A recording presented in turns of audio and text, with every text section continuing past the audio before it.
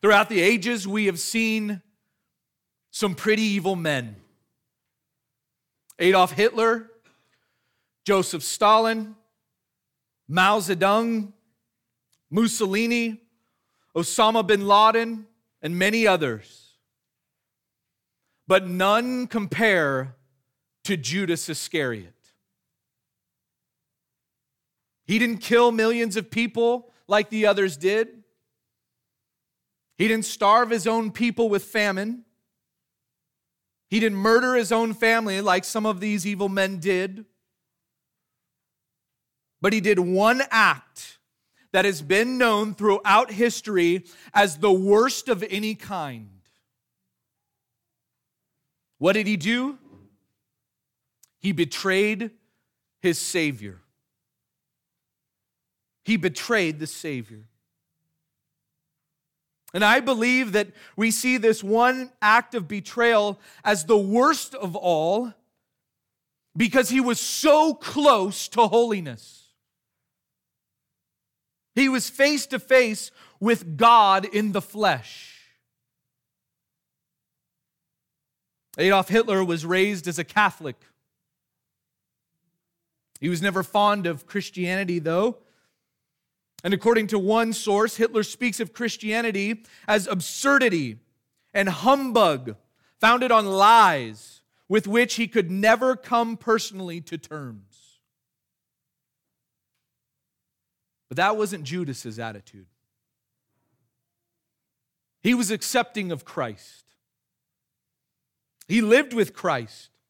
He walked with Christ. He talked with Christ. He ate with Christ.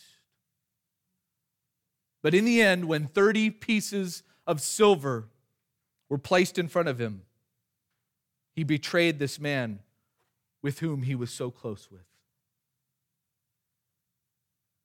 And I think that is why Judas is seen as the most wretched and vile man in all of history. He was so close to God, and yet he was so far away.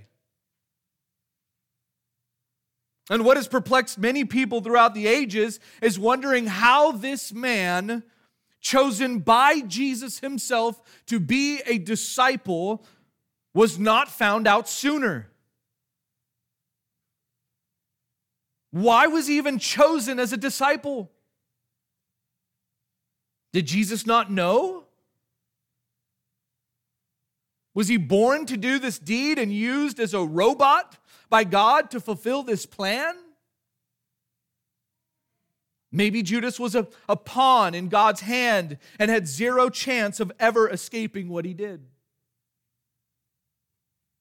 Maybe Judas wasn't responsible for what he did, since it was prophesied about him that he would reject Jesus. How could someone so close to Jesus do this to him?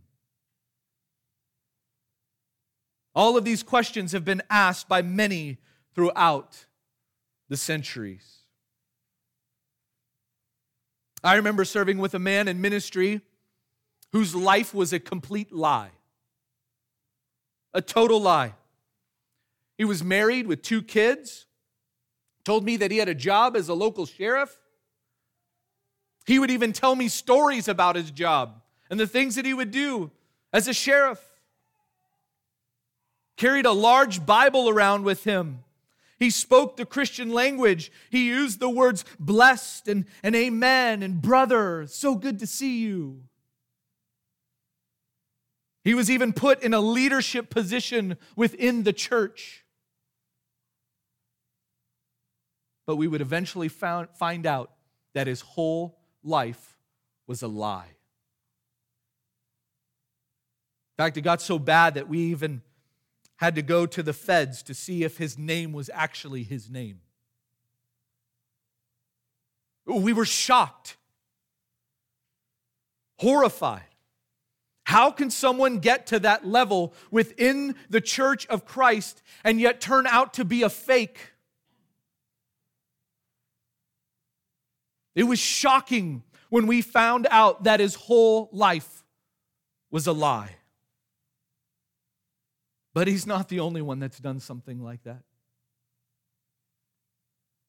There was one who was even closer to Christ, who turned out to be a fake, a phony, a hypocrite who was living a lie.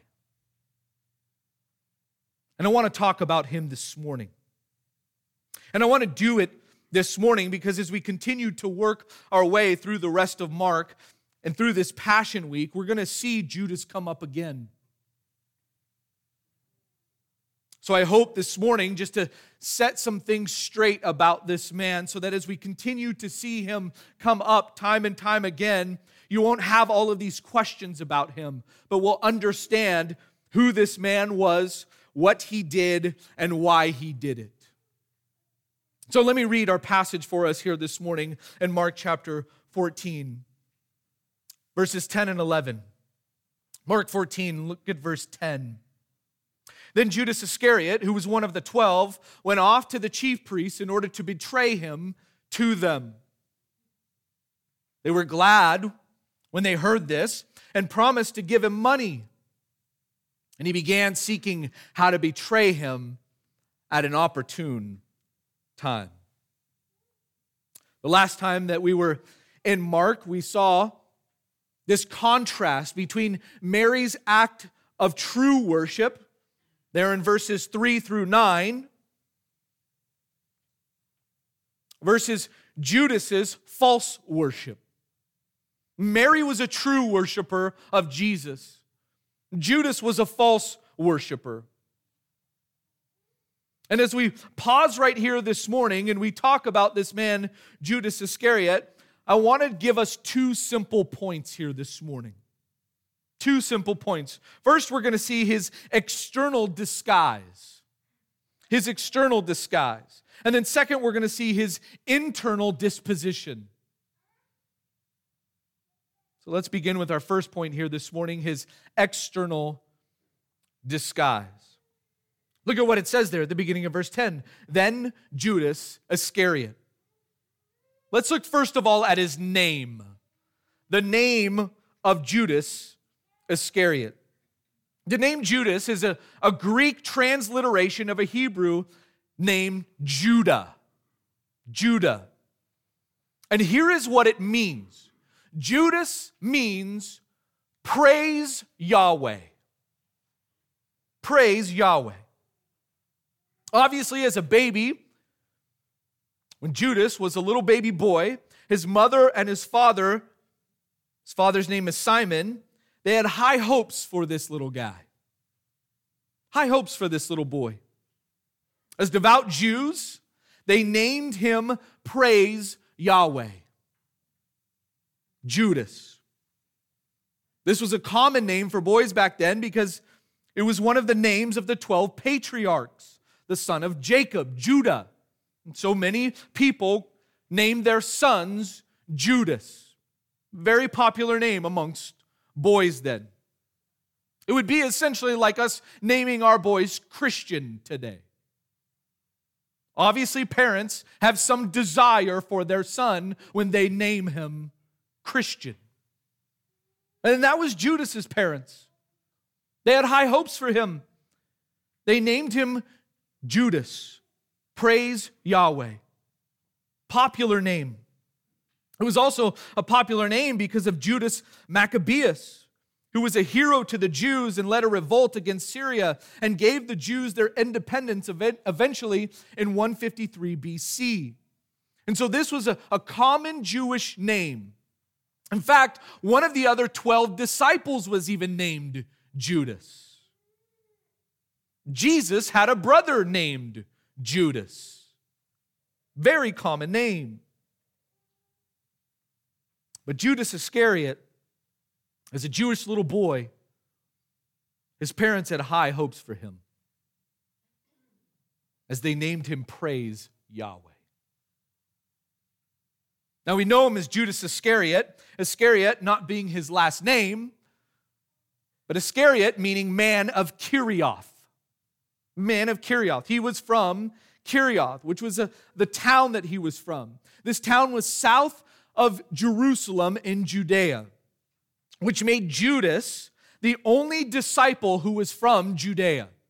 The only one. All of the other ones were from Galilee. They were all Galileans, except for Judas. And so even from the outset, it's as if Judas doesn't fit in. He doesn't fit in. All the other disciples, being from Galilee, most likely had some familiarity with one another. Families would have known each other. They would have done business together with each other, as they were all from that region of Galilee. But Judas was an outcast from down south in Judea, in the town of Kirioth. And so that's his name. Let's look next at his occupation. His occupation. Although he was one of the 12 disciples, he had a special occupation amongst the disciples that the other disciples didn't have. In fact, turn over with me to John chapter 12. John chapter 12. John gives us a lot of details about Judas Iscariot and all that was going on with him. And in John chapter 12 and verse 4, it says this: "But Judas Iscariot, one of his disciples, who was intending to betray him, said, 'Why was this perfume not sold for 300 denarii and given to the poor people?' Now he said this not because he was concerned about the poor, but because he was a thief. And as he had the money box, he used to pilfer what was put into it." You notice right there in verse 6, he had the money box. He was the man who was the treasurer for this group of 13 men. That was his occupation. He had a special duty amongst all of the disciples, with Jesus leading all of them. He was the treasurer for this group. People would often give them money, and as they gave them money for Jesus to do his ministry and these men to do their ministry, it all went to Judas. And he kept it in the money box. Typically, there was a bag that hung on their side, and he would keep it tucked all in there in this money bag. Luke chapter 8 and verse 3 tells us that there were people who supported Jesus and the disciples out of their private means. So they would support these guys, and all of that money would go to Judas. Judas was in charge of it all. John tells us that Judas used to take a little bit out of that money box for himself. He would pilfer what was put into it. John didn't know it at the time, obviously, that he was walking around with Judas. He didn't know that Judas was doing this, but by the time that John writes his gospel, he now is looking back and knows the heart of Judas and knows all the things that Judas was doing. He now knows the truth of this man. And he tells us that Judas would pilfer what was put into it.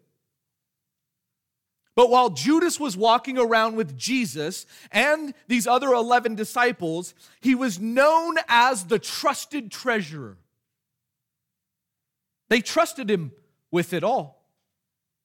It's all yours, Judas. You take care of it. On the outside, he had a disguise. And he disguised himself as the one who could be trusted. You give me the money and I'll handle it. I'll take care of all of it for you. You can trust me. He disguised himself that way. And the other 11 saw him as a trusted friend. A man who was responsible. He was responsible with all the funds. Responsible enough to take care of the money for them. He was their treasurer. And that was his occupation that he had as he traveled around with this group of guys. So that's his name and his occupation. Let's look next at his duty. His duty. While his occupation was that of a treasurer, his duty was that of a disciple. He was to be a disciple. What does the word disciple mean? It simply means a learner. He was a learner. As a disciple, his duty was to follow Christ and then learn from him. Look again at John chapter 12 and verse 4. Look at what it says there. But Judas Iscariot, one of his disciples who was intending to betray him. Notice John tells us there that Judas Iscariot was one of his disciples. He was a follower of Jesus. He was a learner of Jesus. Now, disciples in those days, we need to understand the context and what's going on in those days. Disciples in those days, they would follow around a particular teacher or a religion, a specific religion or philosophical school. That's what they would do, and they would learn. And the duty of that disciple then was to learn, to study, and then to pass along all of the sayings and the teachings that their master taught them.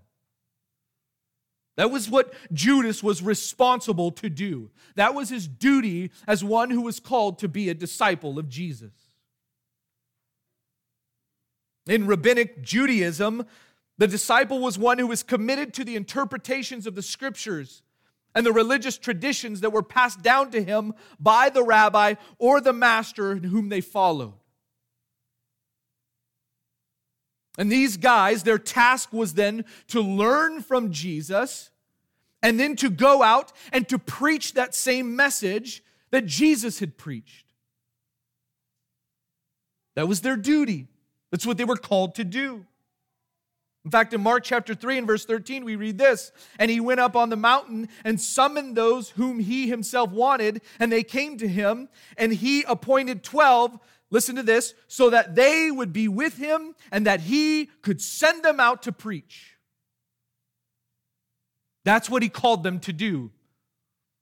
That was the duty of a disciple, to be with him, to learn all these things that their master was teaching, and then to go out and proclaim to other people and tell other people all these things that they had learned from their master. Jesus appointed 12.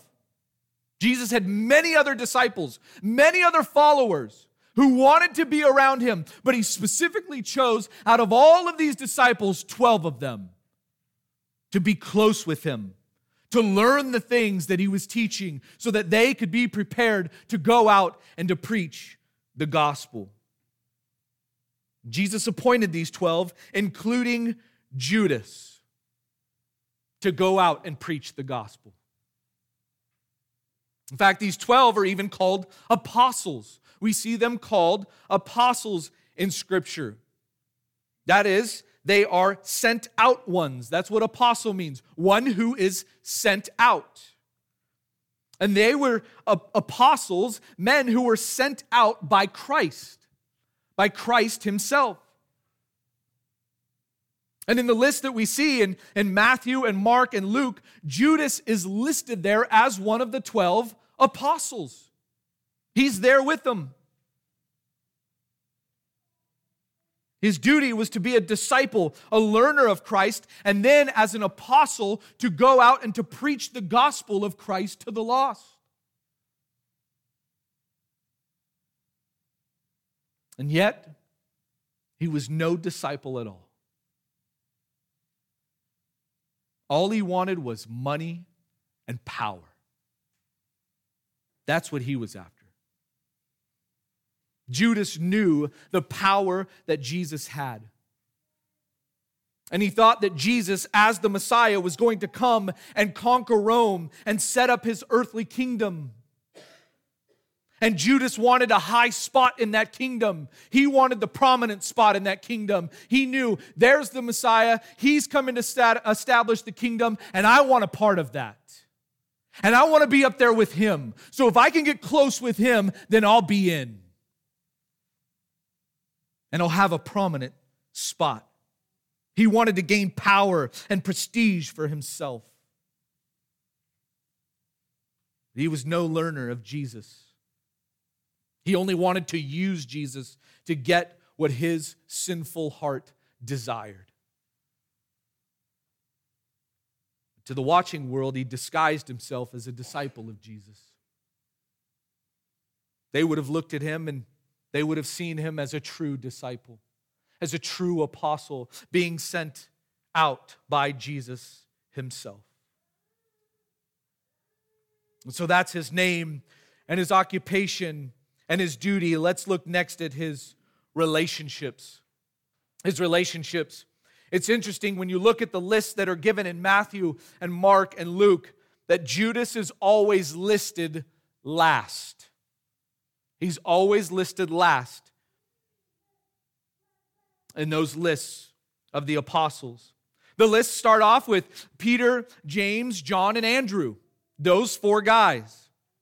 They're always listed first. And we know that there was the inner three, right? The three that were closest to Jesus. 3 disciples that Jesus was closest with. Peter, James, and John. Those 3 guys, they were the 3 guys who were on the Mount of Transfiguration with Christ. They saw him glorified. They saw the transfiguration of Christ there. These inner 3 were really close with Jesus. These 3 were also taken by Jesus to the Garden of Gethsemane to go and pray with him. These 3 were the closest disciples of Jesus. But the furthest disciple from Jesus was Judas. He's always listed last in the list of the 12. What's interesting as well is Judas's relationship to Jesus. And all of the interactions that we have between Judas and Jesus, Judas never calls Jesus Lord. Never calls him Lord. In fact, turn over to Matthew 26. Matthew 26. Matthew gives us this account of the Last Supper when they're all reclining around the table. Jesus there with the 12 disciples. Matthew 26 and verse 20. It says this, "Now when evening came, Jesus was reclining at the table with the 12 disciples. As they were eating, he said, 'Truly I say to you that one of you will betray me.' Being deeply grieved, they each one began to say to him," notice this, "Surely not I, Lord." And he answered, "He who dipped his hand with me in the bowl is the one who will betray me. The Son of Man is to go just as it is written of him. But woe to that man by whom the Son of Man is betrayed. It would have been good for that man if he had not been born." And Judas, who was betraying him, said, notice this, "Surely it is not I, Rabbi." Jesus said to him, "You have said it yourself." Notice he never calls Jesus Lord. He always calls him Rabbi. Even when he comes to betray him and he kisses him on the cheek, he calls him Rabbi, teacher. That's all he was to him. That was his relationship with him. And I believe he calls him Rabbi and he never calls him Lord because Jesus was never Lord of his life.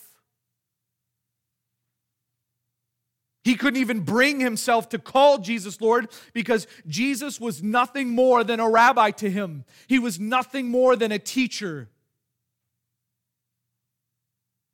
The other 11, they called him Lord. But Judas couldn't call him Lord because although he followed Jesus and heard Jesus preach and watched Jesus perform miracles, he didn't have that relationship with Jesus as Lord of his life.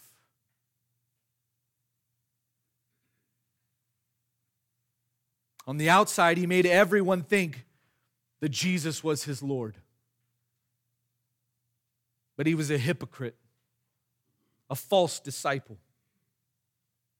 And Judas was so good at what he did that he even had all of the other 11 disciples fooled. He fooled all of those guys whom he walked around with day after day. He had those guys fooled. In fact, look at what it says, Matthew 26 and verse 21. "And as they were eating, he said, 'Truly I say to you that one of you will betray me.' Being deeply grieved, they each one began to say, 'Surely not I, Lord.'" Someone here in this group is going to betray Jesus. Who is it? Notice they didn't say, "Oh yeah, Judas, he's it. He's the guy."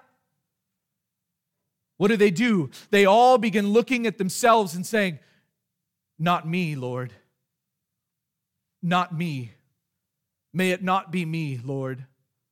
I don't want to betray you. They had no clue that it was Judas. Why? Because Judas had an external disguise of looking like a true disciple. And yet his heart was far from Christ. Listen, there are many people who are disguised as Christians today. They call themselves Christians. They do the Christian thing. They go to church. They occasionally read their Bible.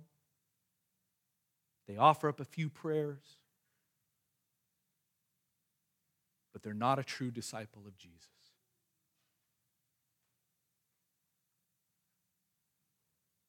And they're not fooling Christ. Just like Judas didn't fool Christ. Jesus knew his heart.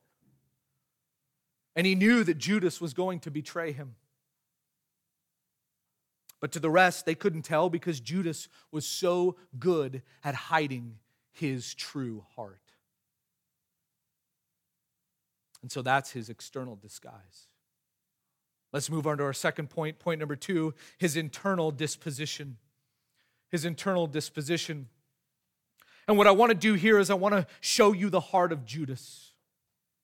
I want to show you what people would have thought about his heart, but what he actually really was.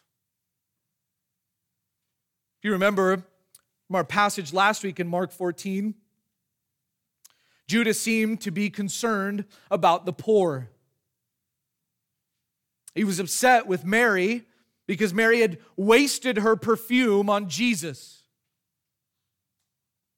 Judas had thought and said, we could have sold that for a year's wages, and we could have given all of that money to the poor.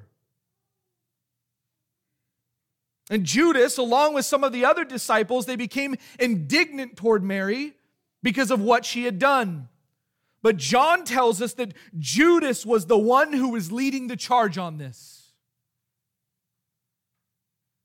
And if you were there that day, sitting amongst them and seeing Mary anoint Jesus, pouring out her perfume, and if you were there and you would have heard the disciples become indignant toward her and get angry with her and hear these words, we could have sold that and given all that money to the poor.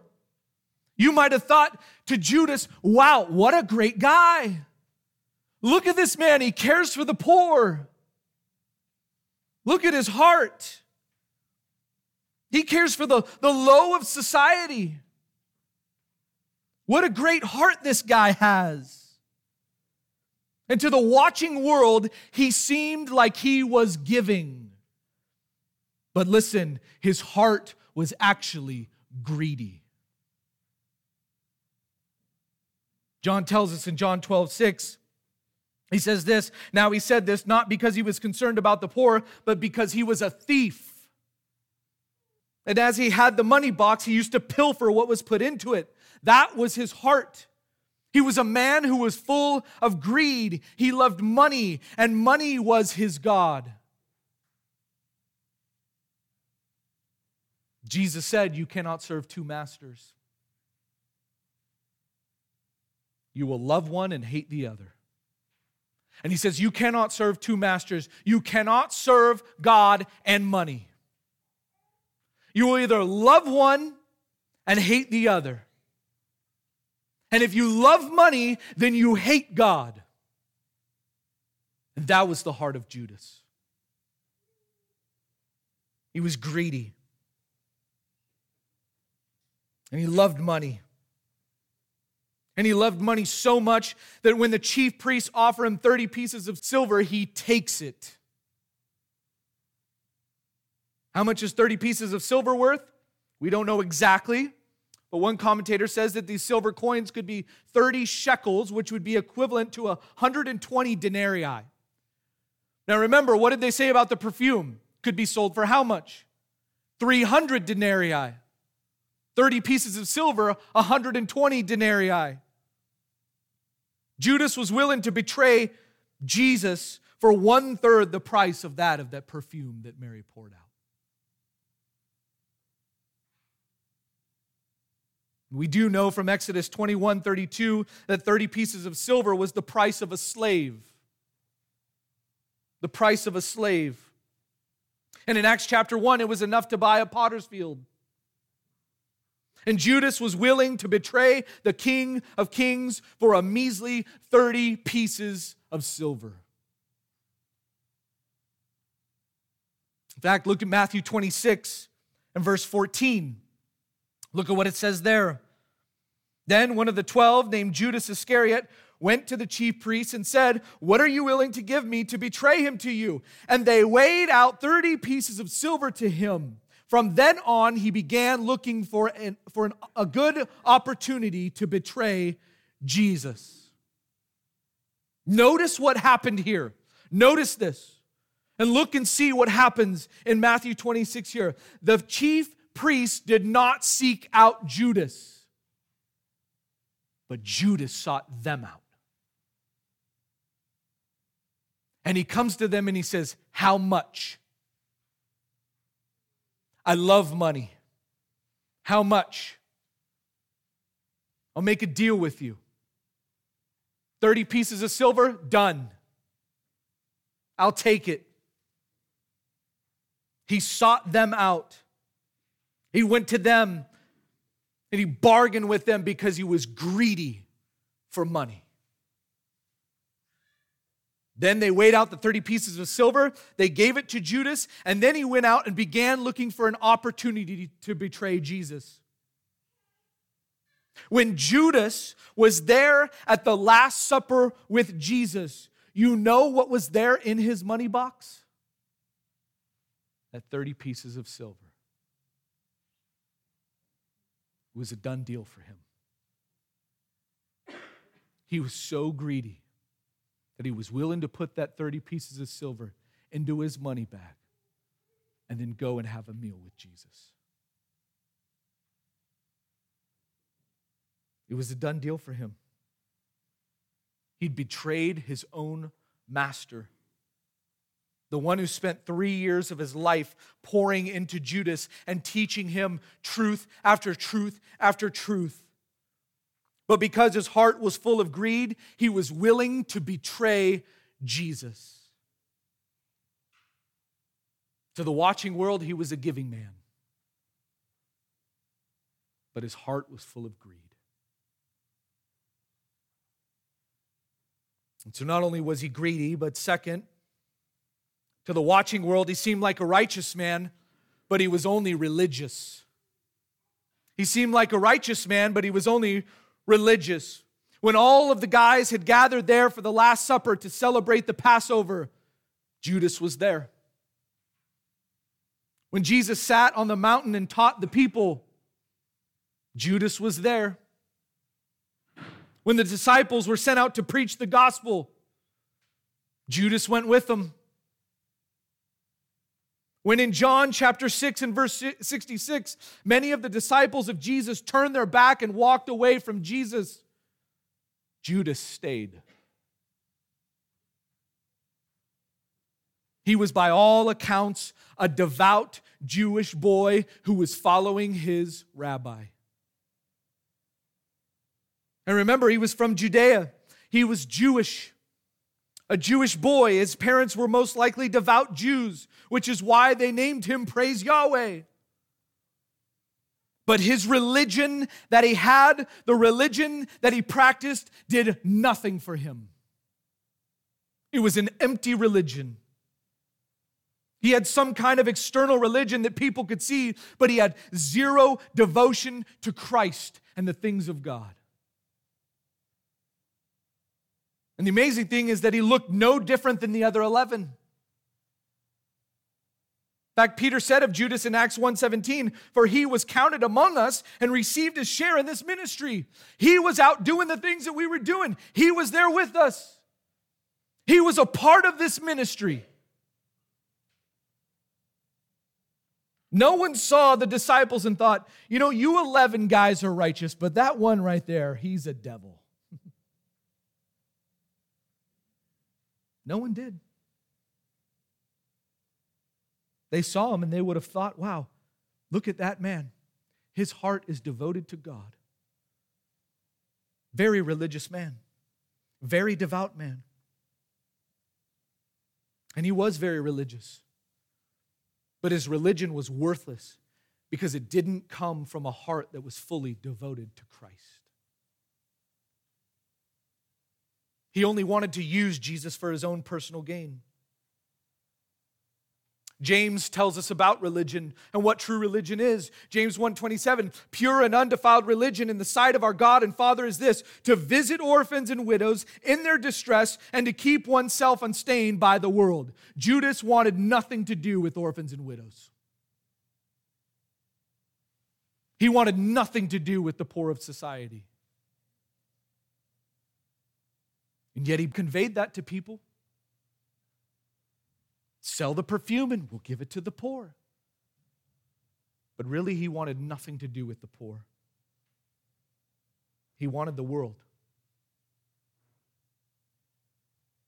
Pure and undefiled religion is to keep oneself unstained by the world. Judas loved the world, and he wanted the world, and he wanted everything in the world for himself. And to the people, he looked religious. But his heart was far from being right with God. He may have looked righteous, but he was only religious. A religious man. And his religion did nothing for him. And so not only was he greedy and religious, but third, he was also unrepentant. He was unrepentant to the watching world. He seemed repentant, but he was only remorseful. He seemed repentant, but he was only remorseful. Turn over to Matthew 27. Matthew 27, and look at verse 3 and what it says there. In Matthew 27, verse 3, we see Judas's remorse here. Verse 3, then when Judas, who had betrayed him, saw that he had been condemned, he felt remorse and returned the 30 pieces of silver to the chief priests and elders, saying, I've sinned by betraying innocent blood. But they said, what is that to us? See to that yourself. And he threw the pieces of silver into the temple sanctuary and he departed. And if we stopped right there, we might think, wow, what a repentant man, right? We read this and look at what he says. I have sinned. He confesses his sin, that he has betrayed Jesus. He goes and returns the money, gives it back to him. Doesn't that mean he's repentant? Doesn't that mean he really wants to have a relationship with Christ? No, it doesn't. How do we know? Look at what he did next. The end of verse 5. Look at what it says there.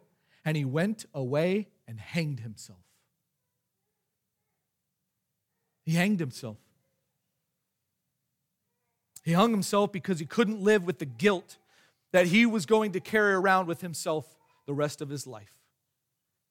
He couldn't live with it. This man didn't seek true repentance. In fact, Matthew tells us that he only felt remorse, not repentance.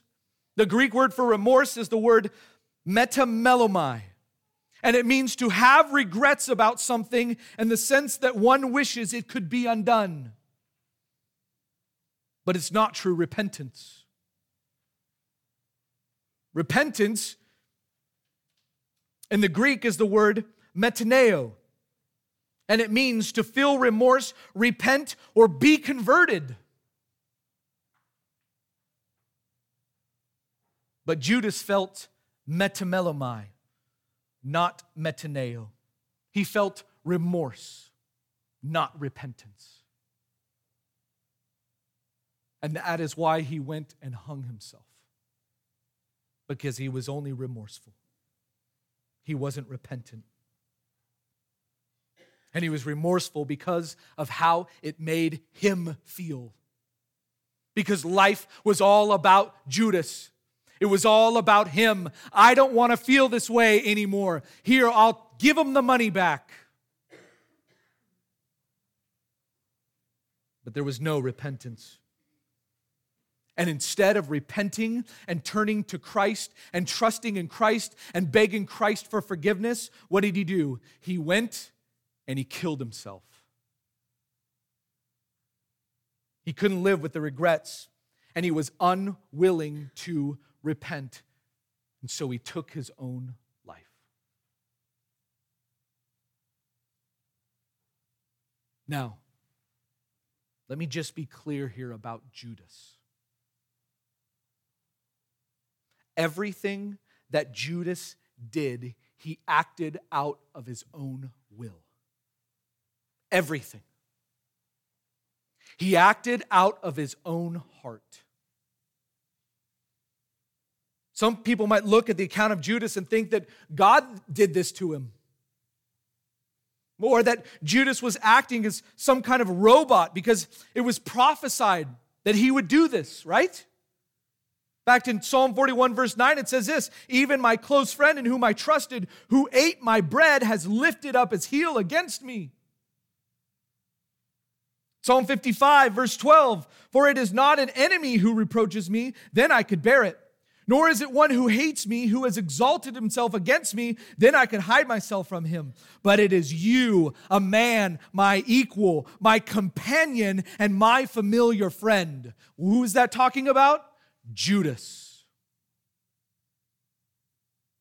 We even see in Zechariah 11, 12 and 13, tells us how Jesus will be betrayed for 30 pieces of silver. In Zechariah 11, 12, "I said to them, if it is good in your sight, give me my wages, but if not, never mind. So they weighed out 30 shekels of silver as my wage. Then the Lord said to me, throw it to the potter, that magnificent price at which I was valued by them. So I took the 30 shekels of silver and threw them to the potter in the house of the Lord." Exactly what Judas did. Matthew even quotes these verses here in relation to Judas. And we might look at this and we might think, well, Judas was just a robot. Judas isn't responsible for this. But he was. Judas was held accountable for his actions.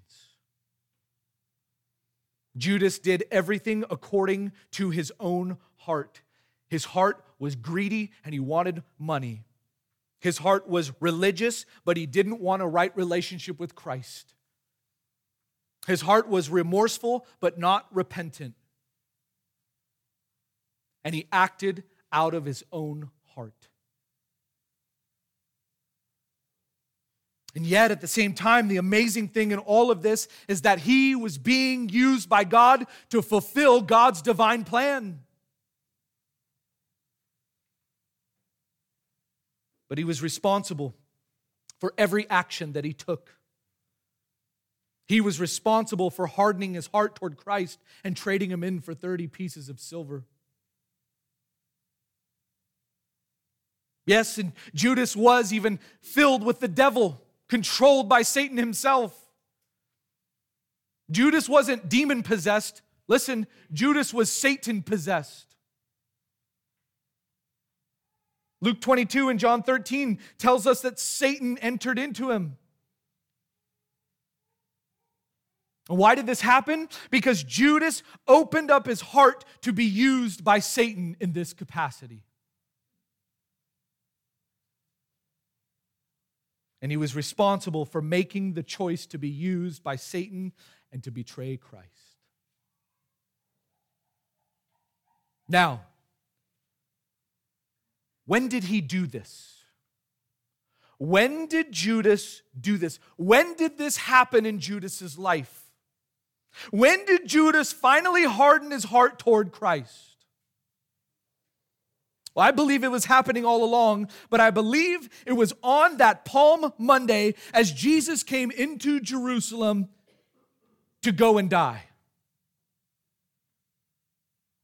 All throughout that week, Jesus is telling his disciples that he is going to die. And remember that even before that point of him going into Jerusalem, he's been telling them, guys, we're going to Jerusalem because I got to go and die. But on that week, on that Palm Monday, as Jesus enters in on that donkey, he finally gets it. Judas realizes, oh no, he is going to die. And I think that when Judas heard this and finally realized this, he didn't want Jesus anymore. He didn't want a dead Messiah. He wanted to use a conquering Messiah who would overthrow Rome and set up the kingdom so that Judas could get his own power and riches. That's what he was after. And the moment that he realizes and recognizes this Messiah is going to die, he said, I don't want him anymore. As one commentator says, Judas Iscariot came to the conclusion that there was nothing left in this Jesus business. Nothing left. And so he betrayed him. He hardened his heart toward Christ and he betrayed him. And he willingly did everything that he did. Although it was all a part of the sovereign plan of God. But he willingly rejected Christ as his Savior. I want to close with something that all of you are familiar with because we studied it not too long ago. If you remember back in Mark chapter 12, in fact, turn over to Mark chapter 12. I want us to see this again. Mark chapter 12,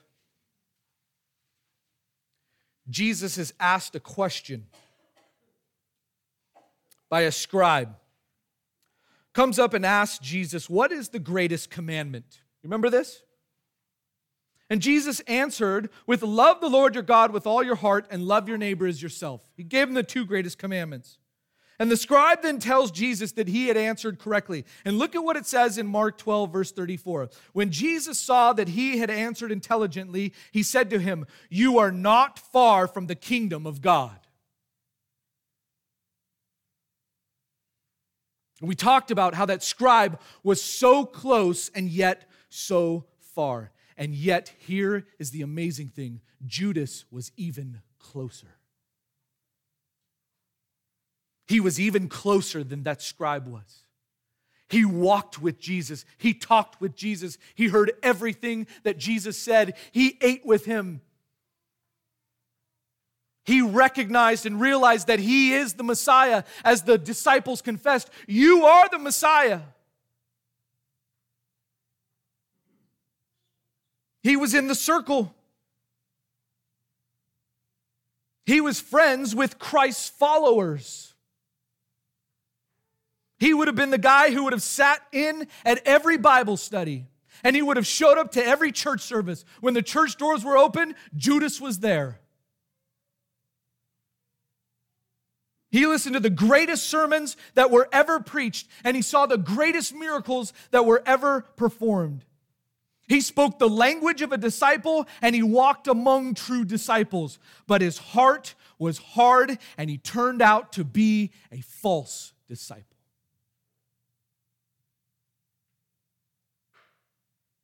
Listen, there are many Judases who sit in the pews of our churches today. They're not afraid to identify with Jesus. They even like to call themselves Christians. They take on the label. They go through the religious motions. As one preacher said, it is possible to be in the church of God and yet not be a disciple in heart. Are you a true disciple of Christ? Listen, this message this morning is a warning. It's a warning. Don't come to church and listen to the truth and continuously harden your heart toward Christ. Don't do it. In fact, it is better that you don't show up here anymore. Because you will be held accountable for everything that is preached from this pulpit. You will be held accountable for this. It's better that you don't even show up. But my prayer for you is that you would not harden your heart, but that you would show up to church with a love and a devotion for Christ. My prayer is that your heart would become more and more soft to the things of Christ. My prayer is that you wouldn't leave this church, but that you would repent of your sin and run to the Savior and beg for mercy and call out to Him as Lord and place your trust in Him. And listen, if you do that, He will save you because He's a saving God. And my prayer is that you would do this and become a true disciple of Christ, so that you would not be found out to be a false one like Judas. Father, we thank you for this warning. Father, we know what your word tells us, that we are to examine ourselves to see if we are in the faith. Father, I pray for anyone who is here this morning who is not in the faith, who is not a true born-again believer. Father, I pray that you would draw them to yourself, that you would grant them the gift of repentance and faith, that they would fall on their knees before you, realizing and recognizing that they have sinned against you, a holy and righteous God. And I pray that they would place their faith in Jesus Christ alone for salvation. Father, I pray for anyone who is here who is religious, who is going through the motions. Father, I pray that you would convict their heart, that you would help them to be a true worshiper of you, that they would repent of that sin of being religious, that they would be right with you.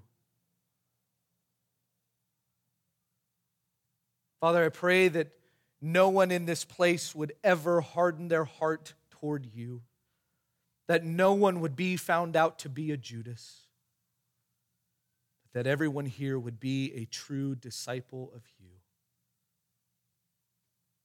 Father, help us to take these truths that we have learned this morning, to examine our own lives, and each day as we walk with you and listen to your truth, that we would humble ourselves before you, a holy and righteous God, and that we would live in obedience to your word. Father, I pray for anyone who is here who is struggling with greed. Father, I pray that you would grant them repentance from that they would love you and you alone, that they would serve you and you alone, that you would be the master of their life. Father, we thank you for this warning that we have been given here this morning. May we continue to examine our hearts and to live in obedience to you for your glory alone. We pray in Christ's name.